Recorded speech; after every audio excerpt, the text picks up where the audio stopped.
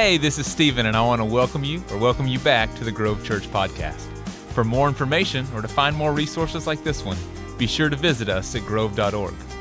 Thanks for listening, and I hope the following message is encouraging and meaningful to your life. Well, good morning and welcome to the Grove. My name is Stephen. I'm one of the pastors here, and we are so glad that you are with us this morning. If you're with us for the first time, or maybe the first time in a while, if you've been traveling this fall, we are in part 3 of a series called The Good Work. And in it, we're walking through a book of the Bible. It's not something that we always do. Sometimes we preach topically, but we thought this was a story that maybe many of us aren't familiar with or have forgotten over time, but it's one that has an incredible amount of relevance, not just for us as a church, but for each of us individually. And this story kind of follows along a man that the book is named after, and his name is Nehemiah. And really what we've been talking about the last 2 weeks is kind of all of the setup for this story, and we're finally going to get to some tension and some good stuff. Because sometimes with Bible stories, they go along and everything's happy and everything's good and nothing really goes wrong. And then we teach about it and we send you out into the world and we're like, go and do. And you're like, but that's not what my life looked like. My life's like a lot messier and more difficult than the Bible stories that you share. So if you ever feel that way about Bible stories, today's a good day because we get introduced to the antagonist and like there's finally some conflict in this story of Nehemiah. Now, this whole story of Nehemiah is built around this idea that Nehemiah feels this deep conviction to go do a work in the world. Nehemiah was a servant to the Persian king Artaxerxes, and while he was there, he heard word about his homeland and the people who were living in his homeland back in Jerusalem. And he heard that their city had been destroyed, which he was familiar with, and that the city was still in shambles. The walls were destroyed, and because of that, the city didn't have any security, it didn't have any protection, it wasn't able to establish itself as like a prominent city once again because, frankly, the walls are destroyed, and anytime the walls are destroyed, it's hard to gain footing and traction, at least in first century Middle East. So Nehemiah hears this, and he's deeply convicted. It says that he sits down and weeps over the news that Jerusalem has been destroyed and that the walls are still in ruin and that the people are struggling. And so in that moment, Nehemiah feels convicted to go and do something about it. And what I think is so relatable to Nehemiah's story for us is there's probably something in all of our lives that we feel convicted about. It may not be on a grand scale like Nehemiah's. It may not be that we need to travel back to some city and help rebuild the city. It might be smaller, but the conviction is still equally as strong. Maybe your kid's been struggling in school, and you're like, enough. We're making a change. We're getting involved and enrolled in a new school. I'm tired of watching my kid come home frustrated, defeated, and embarrassed because this school isn't working for them.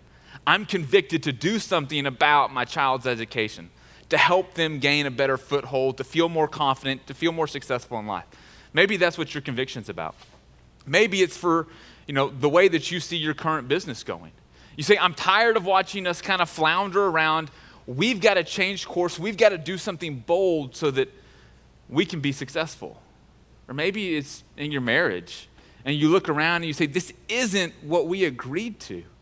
This isn't the promise that we made to each other. But I'm not willing to give up on this, and I want to fight for it. For each of us, there is some fight, some good work that we're engaged in or we will soon be engaged in. And that's why the story of Nehemiah, I think, is so relevant for us because there are these leadership principles, there are these life principles that we can use that can help us navigate what we do. Now, like any work that we do or any project that you undertake or any effort that you engage in the world, eventually you come to resistance. You come to some sort of opposition. Life is not always up and to the right. We all know this. Maybe it's been with your health. Maybe things have kind of been touch and go and you've been struggling and finally you're able to experience some breakthrough, and then right as you start to have a little bit of peace about the way that your health is going, boom, you get another health prognosis and it's bad. There's always opposition that we experience in our life.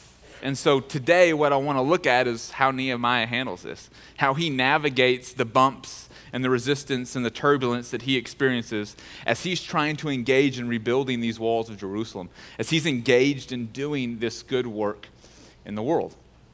So let's jump in to the 4th chapter of Nehemiah. And if you've been reading along with us, if you're engaged in the reading plan, or if you're about to engage in the reading plan because you just heard about it and you want to fill some time during the sermon and sign up for it while I'm preaching, that's fine, go for that.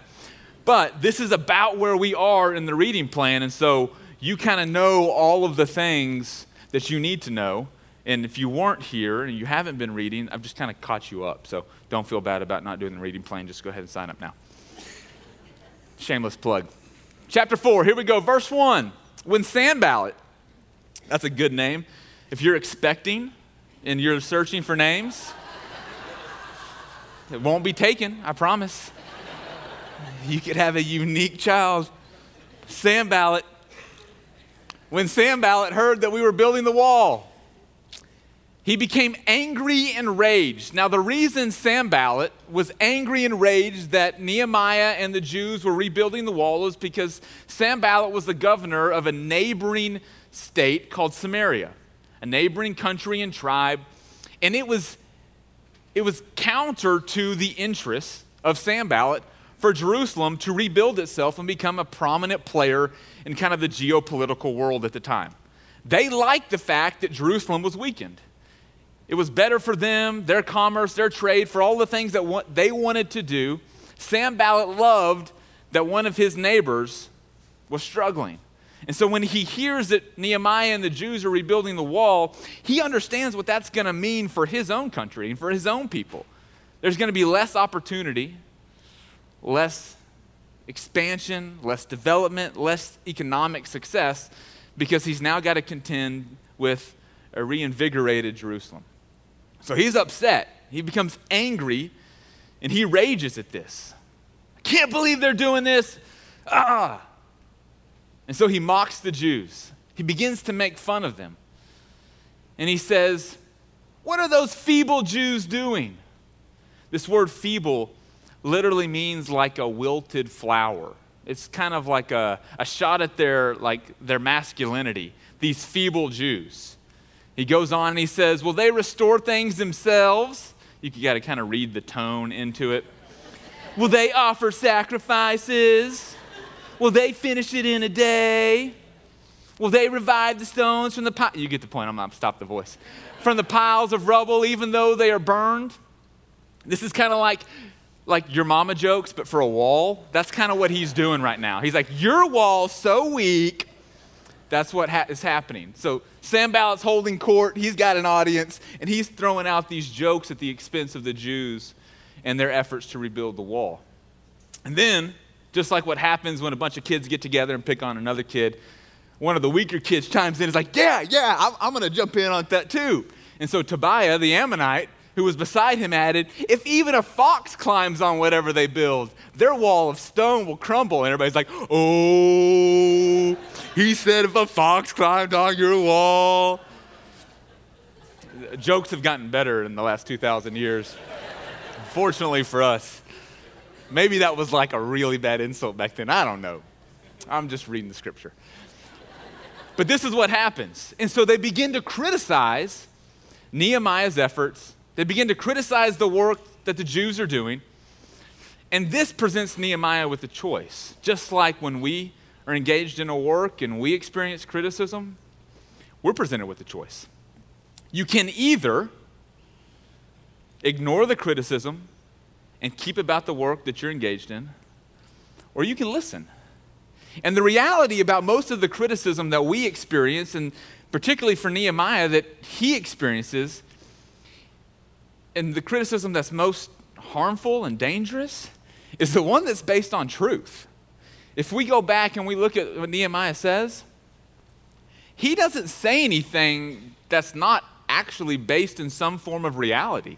The group of Jews that were rebuilding these walls, none of them were skilled masons or carpenters. They were like people who refined gold and created jewelry, and they were perfumers. This was not a very masculine, construction-based society at the time. They had softer skills. They were emotional. They engaged in listening well. This is not the type of people that you want rebuilding walls. And so when Sanballat criticizes the Jews, the criticism is pretty valid. He's like, listen, you don't know what you're doing. You don't have any experience in the work that you're engaged in. This isn't going to work. And if you do rebuild it, it's just going to fall over because you're not any good at doing what it is that you're doing. Typically, when we find ourselves experiencing criticism, the criticism that's hardest to overcome is the ones that feel most true. The ones that make us doubt our integrity, that make us doubt and question our conviction about whether or not we should actually be engaged in this. They cause us to question the reality of what we hope to achieve. When we were starting this church a couple of years ago, it was not without criticism. There was a large group of people who didn't want to see a new church on this property. Some of it was neighbors, and some of them were particularly loud in their criticisms. We had to make some hard decisions when we were thinking about what this new church would become and some decisions about what we would and wouldn't do. And one of those decisions was to close a successful preschool that was here on property.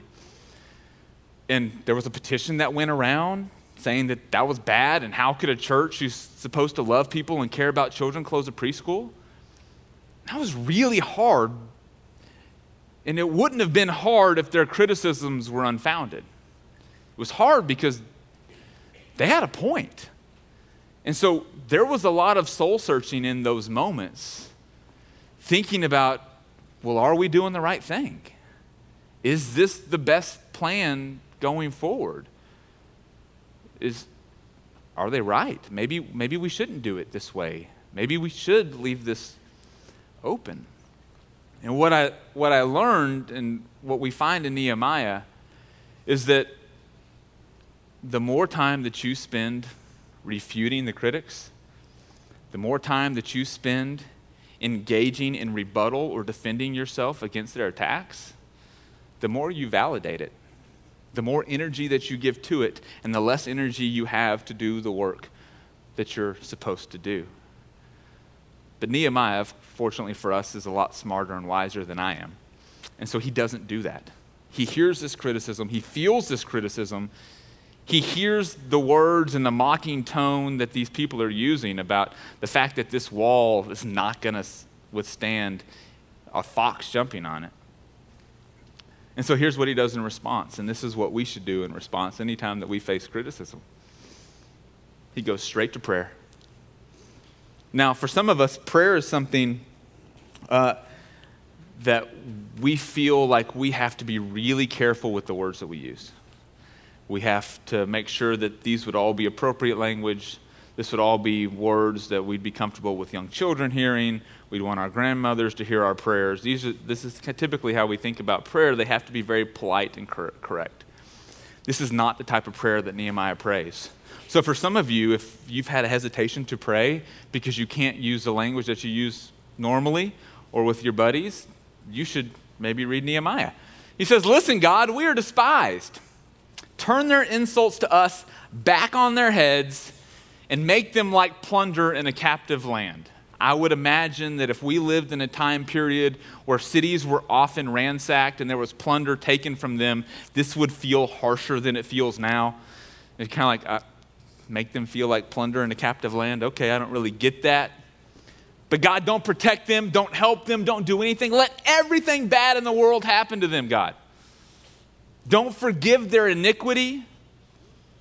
Don't blot out their sins from your sight. They have thrown insults at the builders. God, let all the bad stuff happen to them. You know what? Just get them out of the way. Take them out, God. Because they're getting in our way from the progress that you have called us to make. This is a bold and strong prayer, and one that maybe some of us have wanted to pray before. God, I'm tired of dealing with these people. Every turn we make, they fight me on this. God, will you just lightning bolt, well-aimed lightning bolt, just take these people out, God. Like, I'm trying to do what you've called me to do. Help me out here. Because what Nehemiah knows in this moment is that he's not building this wall by himself. And I think what happens to us when we're engaged in the work that we do, when we feel convicted and called about making a difference in the world or in the life of someone we love and care about, it gets most difficult when we feel like we're doing it by ourselves. That was true for me in the beginning stages of building this church. The criticism's coming in from all sides. You feel attacked. You start to doubt yourself. You feel uncertain and insecure about whether or not you know what you're doing. And then you realize you don't know what you're doing. And so you become even more insecure. And you start to believe all the things that people say.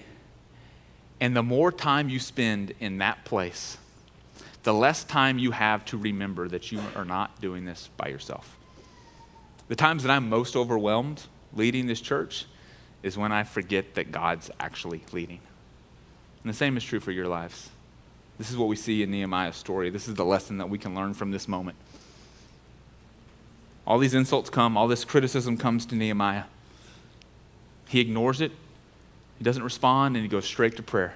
And as soon as the prayer is finished, this is the very next sentence in Scripture. We continue to build the wall. Criticism, criticism, criticism. God, we can't do this by ourselves. I'm going to need you to handle them. I got a wall to build. Let's get back to building the wall. And so they did. And all of it was joined together.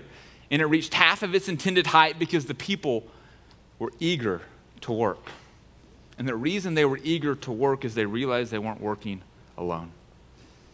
They didn't have to mess or deal with all of the criticism and all of the insults and all of the resistance and opposition that they were experiencing because they knew that they had a God who was working in their midst. But of course, anytime criticism doesn't work, your opponents will turn up the dial. And this is what happens. When Sanballat, Tobiah, the Arabs, the Ammonites, and the people of Ashdod heard that the work on the walls was progressing and the gaps were being closed, they were very angry. If we can't control the narrative about them to dissuade them from completing the work, then we're going to have to start messing up the work. We're going to have to get involved. And so they plotted together to come and fight against Jerusalem and stir up trouble against it. My guess is you have some people in your life who like to stir up a little bit of trouble. Every time you feel like you're making progress, here they come again, kicking sand in your face, getting in the way, creating more obstacles for you to navigate. This is what happens to Nehemiah. So what does he do again? Nehemiah is a smart man. But we prayed to our God. And this is the most important word in this whole story, because I think this is the lesson that we can most learn from Nehemiah today. We prayed to our God, and we changed our plan. We prayed to our God, God, handle all this nonsense, and let's revise the plan and figure out a better way to go, knowing the information that we've just received. They're going to come and try to attack us, stir up trouble. All right, God, handle them. But in the meantime, we're going to get ready. We're going to lawyer up. We're going to store up. We're going to save up. We're going to do whatever we need to do, God, to be prepared if they come. And so we posted a guard day and night to meet this threat. But of course, life is not always up and to the right, so neither is the story of Nehemiah.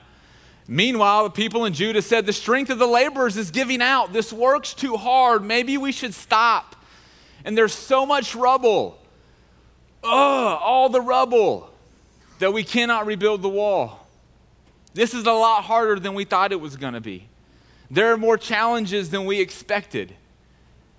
We didn't really think this part through. Why isn't it just happening naturally? feels like we're manufacturing a lot of energy to get this done. Also, our enemies, they're still there. Before they know or see anything, this is what they were saying, we can be in their midst and start to kill them. We'll stop the work. The reality is, there are forces in our lives that try to stop the good work that we need to do. Some of them are institutions. Some of them are groups of people. Some of them are individuals with names. But they come in different shapes and forms and sizes. But for each of us, there are forces who are trying to stop the work in your life. And sometimes it happens with the people that know you best, or the people that you have been with that you're trying to move to a new stage or state to. The people that you might be leaving behind as you try to continue to grow and develop and to build a different kind of life for yourself. It's like that phenomenon of crabs in the bucket. That's why you don't have to put a lid on a bucket full of crabs. For the people who are from Louisiana, that's right? Okay, this is what I'm told. Because as the crabs try to climb out, the other crabs grab them and pull them back down. So you never have to close a bucket full of crabs. Have I explained this metaphor enough that everybody's like, yeah, we understood it the first time? It's all right. Sometimes there are people like me who are slow. This is for y'all. But this is what happens to Nehemiah. There are crabs all around him who don't want to see him move to the next place. There are people in Nehemiah's life and in the lives of the Jews. We don't want to see you strong. We don't want to see you get into recovery.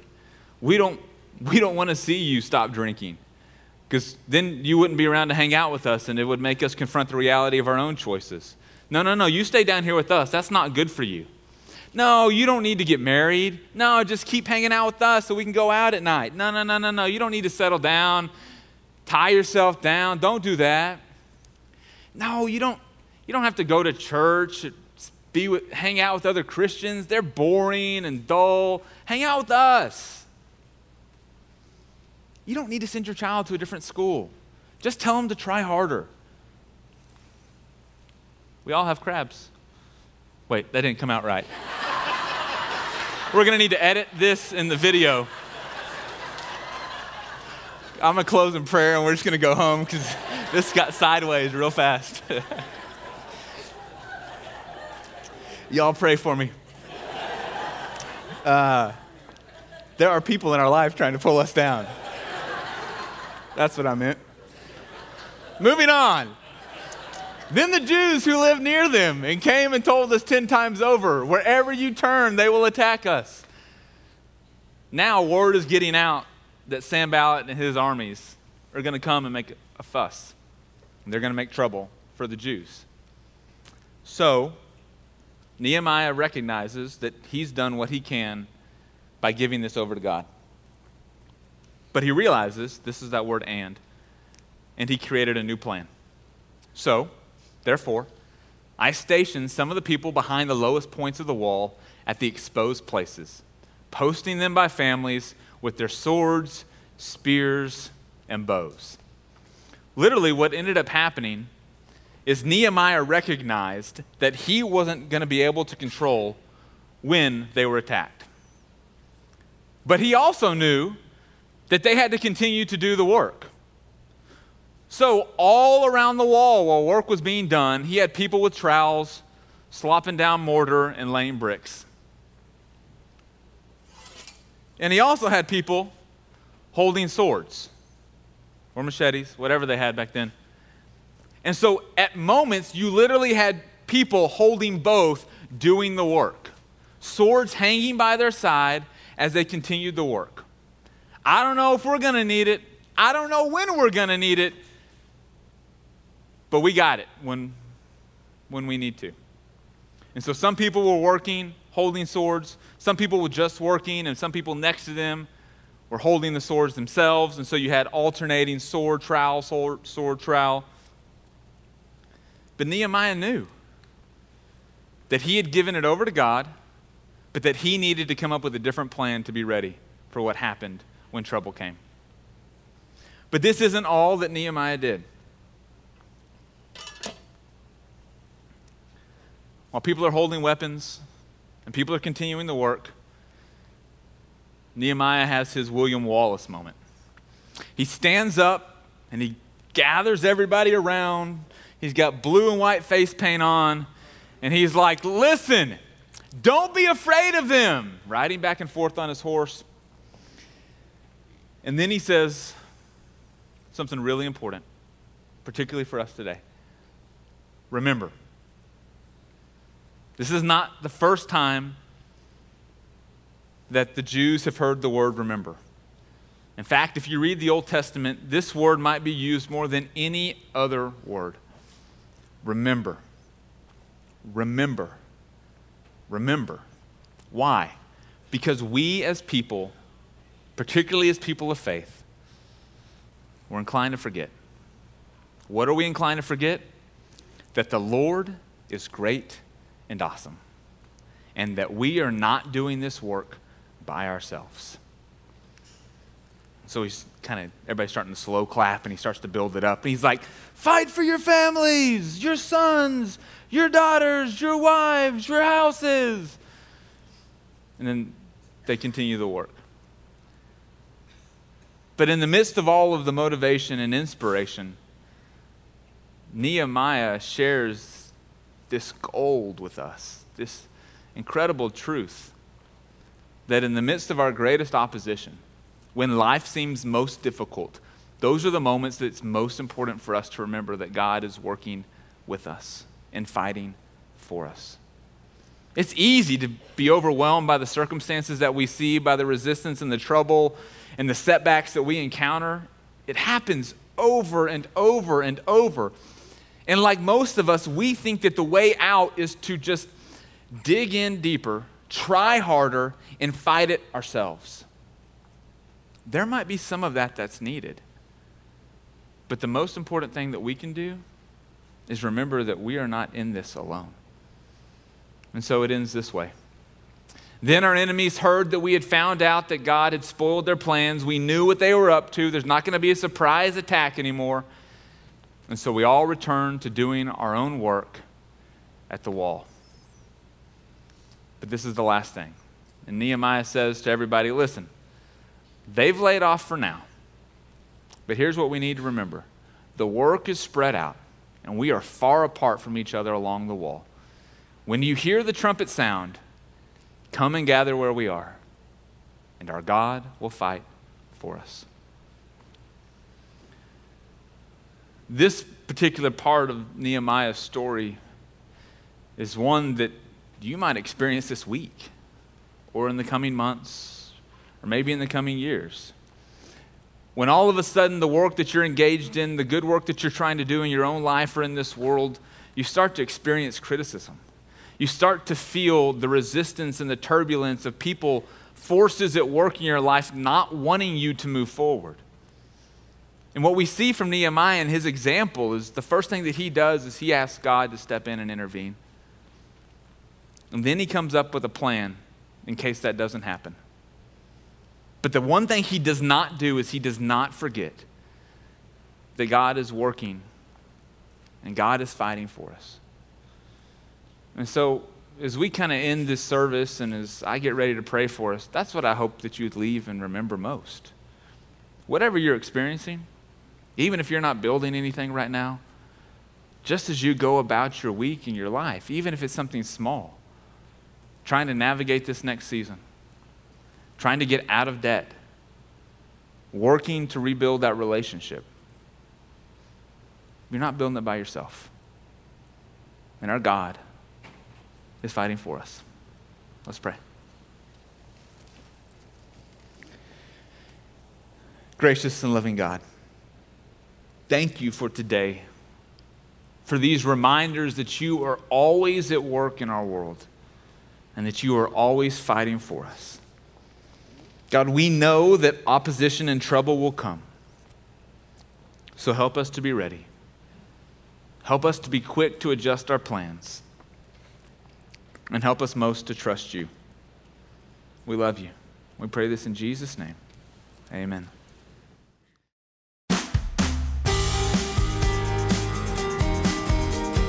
Hey, thanks again for listening. If you live in the Dallas area, we would love for you to visit us.